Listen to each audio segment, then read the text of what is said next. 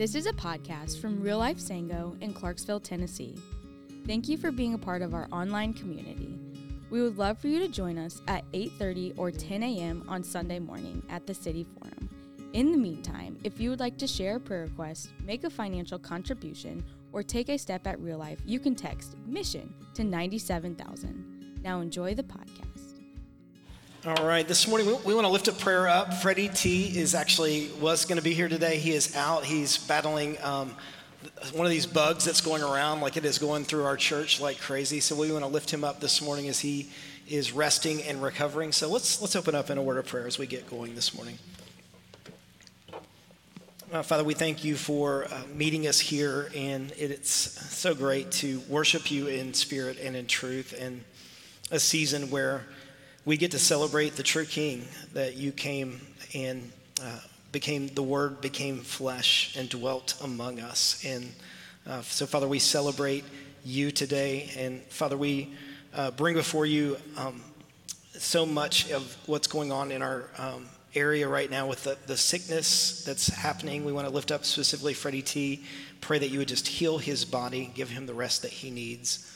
And so, Father, again, we just thank you for this season. It's a rush, and we pray that we would be able to slow down enough to see you in the rush, to see you in those moments of what you're doing around us, and we want to join you in that work. So, Father, as we dive into your word this morning, guide us. We love you. It's in the name of Jesus we pray. And all God's people said, amen. Amen. All right, we are 1 week out. I don't know if that freaks you out and you're thinking about all the people that you didn't get a gift for yet. All right, so no Amazon shopping, all right, on your phone during the message. We're going to do something I think a little bit fun today. We're going to look at a passage that was already read in part earlier, Luke chapter 2, verses 1 through 14. And we're going to look at it through maybe a different lens. One of my favorite things to do is look at passages that we're super familiar with and maybe look at it from a different lens, a different angle. How many of you have a nativity set at home? At least one, all right, yep. One of my favorite things to do, I love to travel, and as a pastor, I've been blessed to go on a lot of mission trips over the years. And one of my favorite things to do is to go to the local marketplaces of different places around the world, because you can also often find hand-carved goods. And nativity sets are one of my favorite things to buy, because depending on where you go, you're going to find different sorts of takes on what the nativity scene looked like. In fact, we have a picture of one. This one is from Italy. It was carved in the 1800s. And I think this nativity set went for $1,500 or $1,600. I did not buy that, all right? My budget was more for the $15, $20 one. But this is a very typical traditional nativity set, one that you might have something that looks similar to this at home. And so I told the early service that this is going to be the sermon where I ruin your nativity set. So you can, I already had people after the first service thanking me. I appreciate you ruining our nativity set. That's my goal this morning, because one of the things that we're going to see, and I love nativity sets, even if, as we're going to see, there's a lot of misrepresentations in our nativity sets. We're going to see this morning that typically what our culture has done is it's given us a version of Christmas that may not be what actually happened, the real version. And so I'm going to ask you to kind of take what you think you know about the nativity scene and ask yourself, okay, what does Scripture actually say about what went down 2,000 years ago? And so we're going to read the Christmas story. If you have your Bibles, we're going to be in Luke chapter 2, verses 1 through 14. And what we're going to see, we're going to kind of walk through different characters, the characters of Christmas, including one character that is not actually named in this chapter, but his presence was very much known, and it would have been felt for every single person that was a part of this story. So Luke chapter 2, verses 1 through 14. We'll start with verse 1.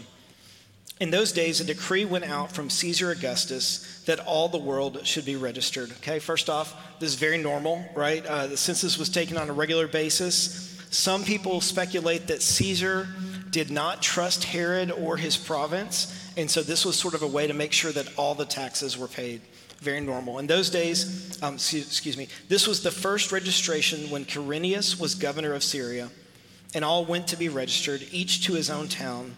And Joseph also went up from Galilee, from the town of Nazareth to Judea, to the city of David, which is called Bethlehem, because he was of the house and lineage of David, to be registered with Mary, his betrothed, who was with child. So you have Mary. We know she's probably very young, 13, 14, 15 years old, with child, and out of wedlock. And of course, we know why that was the case. This would have been incredibly stressful by itself. But then all of a sudden, Joseph comes up and says, hey, we've got to go down to Bethlehem. It's like probably 170 to 200 mile journey. I can just picture Joseph like, hey, don't worry, it's fine. I've cut you a donkey. It's going to be fine. Like, thank you for that, right? Being very pregnant. The path would have been narrow and rocky and difficult for anyone to travel. But as much as they didn't like that, the thought of Rome coming after them would have been much worse. And so they make this journey. And then look at verses 6 and 7. And while they were there, the time came for her to give birth. And she gave birth to her firstborn son and wrapped him in swaddling clothes and laid him in a manger because there was no place for them in the inn. This is one of those verses that you read and you're like, you just feel like the warm fuzzies, right? Like you're like, oh yeah, you're just picturing this nice thing. Can we get the nativity set back up, right? Like we picture the nativity set. Can we get there it is. Yeah. See, we picture it like in a nice little barn like that. And, it's just cozy and nice.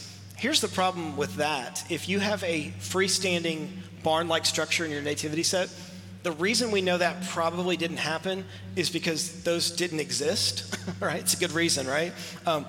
Barns like that just didn't exist. What Jewish scholars and historians will tell you is that most likely Jesus was born in one of two places. It was either underneath a house that was like on the side of a hill, or most likely mangers were put into caves. And so if you picture a small cave, they would cut a groove into the wall of the cave, and that would be kind of the trough where you would lay the food down, and the animals would come and eat out of that trough. And these caves were pretty nasty. They were never cleaned out. They would have manure just caked on the floors. And if you walked into this cave, it would have smelled of smoke and dung. I hate to make it be that blunt. Not exactly chestnuts roasting on an open fire, is it? You can just, the smells of Christmas. That gives a new phrase for the smells of Christmas. And I'm still looking for, the manure soot cave nativity set. I haven't found it yet. Somebody did tell me that they do have some nativity sets with caves now, because that is much more most likely what is going on as far as this place of the birth for the Savior. Now, let me just ask you a question. If you're the God of the universe and you're about to send your son, the Son of God, into the world to be the King, to be Lord over all, to be God incarnate, how would you do this? Where would you put this amazing King? Because God had other options. In fact, there were other options right there in that area. Let me give you another example, and this is some context. He could have been born in the Herodian palace. Think about this. In this region, you have a king named Herod. This guy was brutal. He was paranoid. In fact, he was so paranoid, he built multiple palaces that were very similar to each other so that he could, if he thought somebody was after him, he could go from one palace to another palace. A lot of historians think the Herodian that was next to it was 3 miles outside of Bethlehem. He probably would have spent a lot of time in this palace.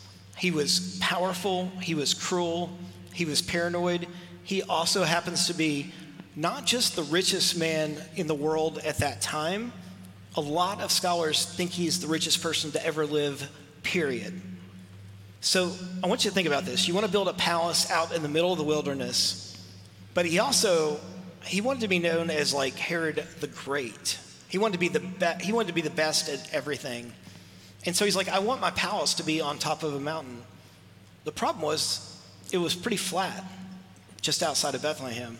And so what do you do when you want a house on top of a mountain so that you're above everyone else? Well, it's simple. If you're the richest man in the world, you just build a mountain. And that's exactly what he did. If we can look at the next slide. This is a picture of the Herodian.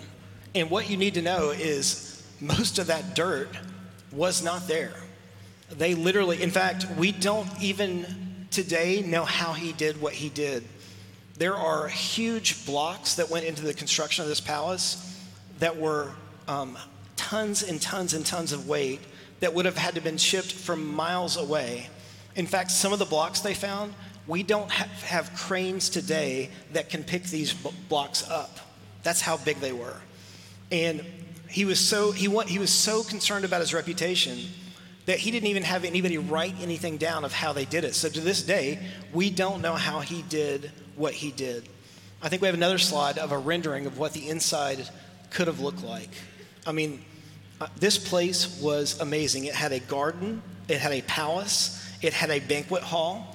Also, Herod had this thing for swimming pools. He loved his swimming pools. Problem was, it's in the middle of a desert. So what do you do when you want a swimming pool in your house, but you're in the middle of a desert? Well, you do the same thing that you did with the mountain. Okay, he built a mountain, so now he's going to redirect water from miles away into this huge swimming pool that I think was like 140 feet long, 10 feet deep, and there was an island in the middle of it so that he could conduct his meetings, because remember I told you he was paranoid. He could do it in the middle of this swimming pool, and that way he could see to make sure that nobody was coming to get him. On top of this, it had a hot bath. They've excavated the Herodian, and they found a steam room next to an ice bath. I mean, it sounds like one of these luxury fitness centers. This guy was living in luxury in a skyscraper that literally overlooked Bethlehem. And by the way, this king called himself the King of the Jews. So again, let me ask you, if you're God and you're going to introduce the world to the true King of the Jews, in fact, the King of the world, how are you going to do that? The contrast could not be more clear. You have something dominating Bethlehem, and it's this Herodian palace, and yet we see that God is up to something very different. We see a choice between two different kings and two different kingdoms. Look at verse 8. And in the same region, there were shepherds out in the fields, keeping watch over their flock by night. Another verse, like when you think of the shepherds, I don't know what you think of. We've watched the movies and the TV shows, and we picture middle-aged men, right, that are like a little bit rough around the edges, like blue collar. And that piece is right. They were definitely outsiders. They were definitely like lower class. But on their age, Jewish historians tell us it would have been very rare for a middle-aged dude to be a shepherd in those days. This was, in fact, even if you go to Israel today, you can see this today.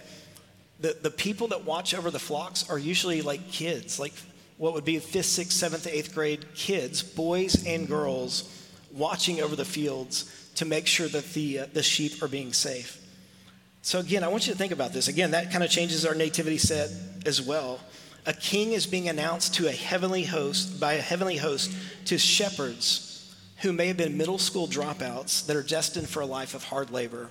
And yet this is the group that our God chooses to announce this to. This young group of kids, boys and girls, watching over the flocks. And look what happens next. And an angel of the Lord appeared to them, and the glory of the Lord shone around them, and they were filled with fear. Literally, it says they feared a big fear. Well, of course, right? Like if all of a sudden you're looking up and you see a multitude of angels, you're going to be afraid. But I want you to think about this. All throughout Scripture, anytime the glory of God is sensed, what's the first emotion, right? First emotion is not like, oh, this is awesome. I'm coming in the presence with, a supernatural being. It's always one of fear, which is why it makes sense when the angel comforts by saying, and the angel said to them, fear not, for behold, I bring you good news of great joy that will be for all the people. And so the shepherds go from fearing this big fear to look at verse 16. And they went with haste and found Mary and Joseph and the baby lying in a manger. So they go from fearing this big fear to all of a sudden when they hear the good news, now they are running toward the Messiah. And I want you to see that this is the pattern that we see over and over again in Scripture, is we see us coming into the presence of a God that is holy, coming into the presence even of an angel. And it's the same thing every time. We feel the weight of God. and it resizes us, and we see who we really are in light of who God really is. And then we are sent, and we move toward God. And God says, do not be afraid. And this is the God who the shepherds see. This is the God who makes himself known to us. And look at what the angels sing. For unto you is born this day in the city of David a Savior, who is Christ the Lord. And this will be a sign for you. You will find a baby wrapped in swaddling clothes and lying in a manger. And suddenly there was with the angel a multitude of the heavenly host, praising God and saying, glory to God in the highest, and on earth peace among those with whom he is pleased. There's that word peace again. Like when we hear the word peace, in our culture, it's just become kind of a word that doesn't mean a lot. You know, we hear people talking about let's pray for world peace, and it becomes sort of this nice kind of fuzzy concept.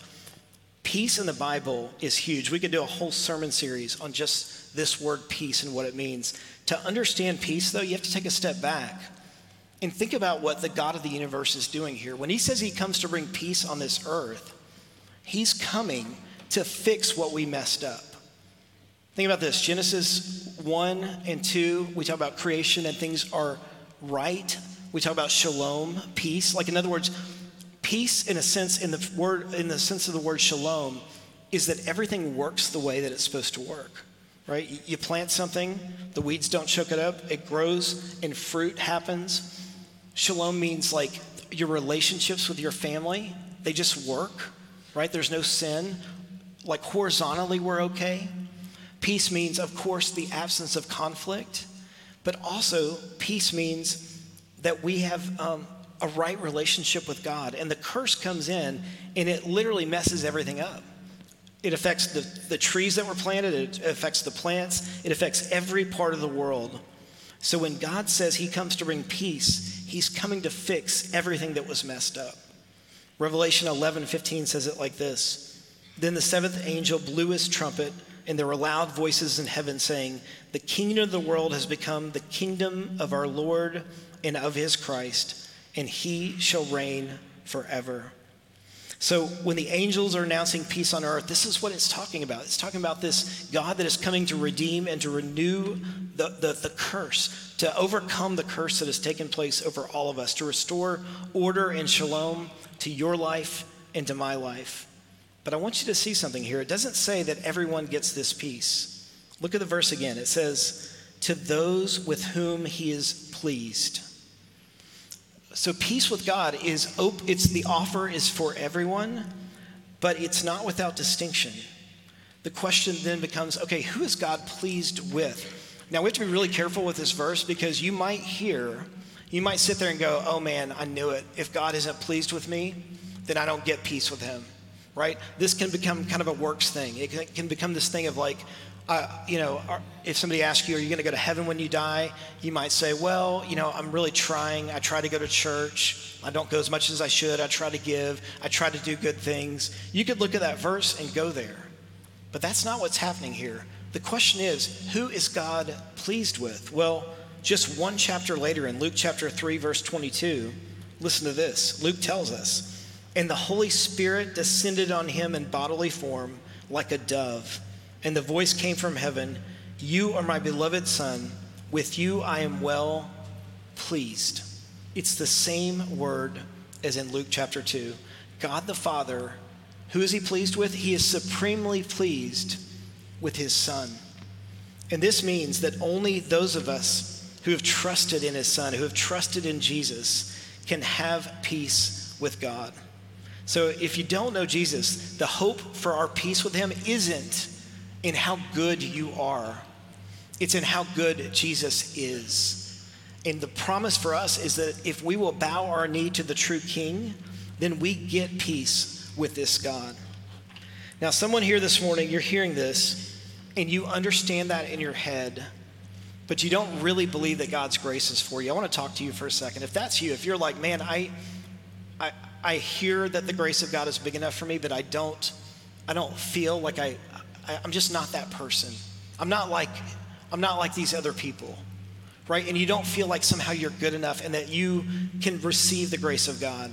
And if you're going to be honest, you might say, like, of the two kings, man, I don't worship this Jesus. I worship a different king.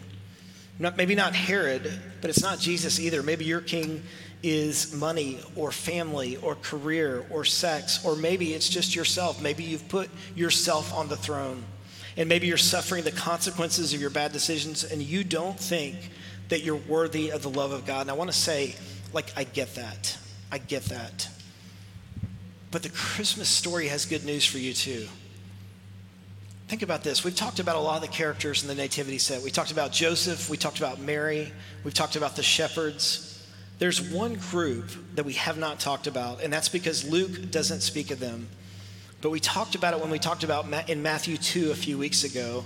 We typically have 3 wise men in our nativity sets. And that's probably wrong for several reasons. First of all, the actual word for this, and some of your translations have this, it's called the Magi or the Magi.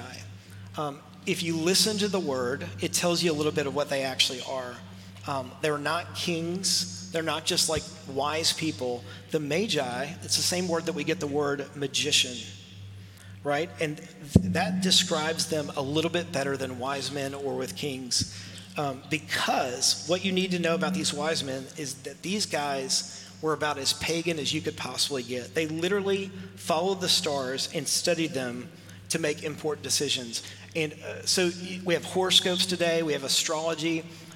This is obviously way before any telescopes. So these men would have studied the stars, and they were often very respected. Kings would have invited them into their courts if they were about to make a decision, and they would say, hey, we've looked at the stars, and here is what we think is going to happen. So in a sense, they were magicians, not like magic, like I'm going to pull a rabbit out of a hat, but like truly pagan sorcerers. They believed that the stars predicted the future and would tell you your fate. And yet, what do we see with these magicians? We see a hint of what it means for the radical reach of God's love. The Magi, as pagan as they were literally walking illustrations of the reach of God's mercy for people that are on the outside, for people that are considered pagan, for people that have got it all wrong. And I love this about God. Think about God's mercy in this. He literally uses our idols to lead us to Christ, because God used the very thing that these men worshiped, a star, to lead them to the Messiah, to the true King. I love that. He literally uses the thing that they worship to lead them to the actual Messiah. God's word, of course, is also there that points them in the right place. But the Magi are just steeped in their paganism and their worship of the stars, but they know something is up. And so they run to the Savior, and we know that they worship him with incredible joy. Now, here's kind of how I want to end this, because I think it's also important to realize that as pagan as the Magi were, and God uses them, and they end up becoming worshipers of God and worship him in joy, just a few miles away, you have the religious leaders that they're not looking at the stars, they're not worshiping the stars. They have the word of God that is also telling them that there is a King of Kings that is going to be born here. But they don't make that 5-mile journey to Bethlehem. It's the Magi that, and again, we don't know how many there were. I know we sing about 3. Earliest traditions say there were 12. There could have been a lot more. But these pagan sorcerers, these outsiders, they are the ones that race to the Savior. Whereas the Jewish leaders and the religious elite that had all the word of God are the ones that sit there and they don't do anything. You see, it's not just about the knowledge in your head. It's about what's in your heart, the hunger that's in your heart. And I think we are in danger in our country of being soaked in religion and in church, that we miss out on the heart, this piece of experiencing God and surrendering to him and running after him. I see Christians that we want to sit and we want to soak through one more Bible study, and we want to just sit, and in the process, our hearts become hard. The Christmas story is challenging you to say, which king do you serve? And I know this is a little convicting, but when you look at our culture, like if you were to look at our culture in the Christmas season, which king do you think is most represented by what how our culture celebrates Christmas? It's about shopping, right? It's about sales. It's about Black Friday. Which king is being celebrated by our culture? Ask us the question, which king do you serve? Do we serve the king that's up on a mountain that says it's all about money and power and pushing people down so that we are lifted up? Or do we serve a king that looks at power incredibly different than Rome did, incredibly different than the empire did? Instead of Jesus coming, and he could have done this, he could have come in power, he could have crushed his enemies. What does he do with power? He gives it up to the point of death on a cross. You see, the way he came in a cave and lowly is the way that he went out. Instead of crushing his enemies, he allowed himself to be crushed so that we could have peace with him. So I'm going to ask you again, which king do you serve? And if you don't feel worthy, look at the Magi. Look at the ones that, the outsiders, the ones that Jesus comes and says, when you see who I am, you might start out in fear, but then you're going to come in humility, and then you're going to come to surrender, and then you're going to get joy in worshiping the true King.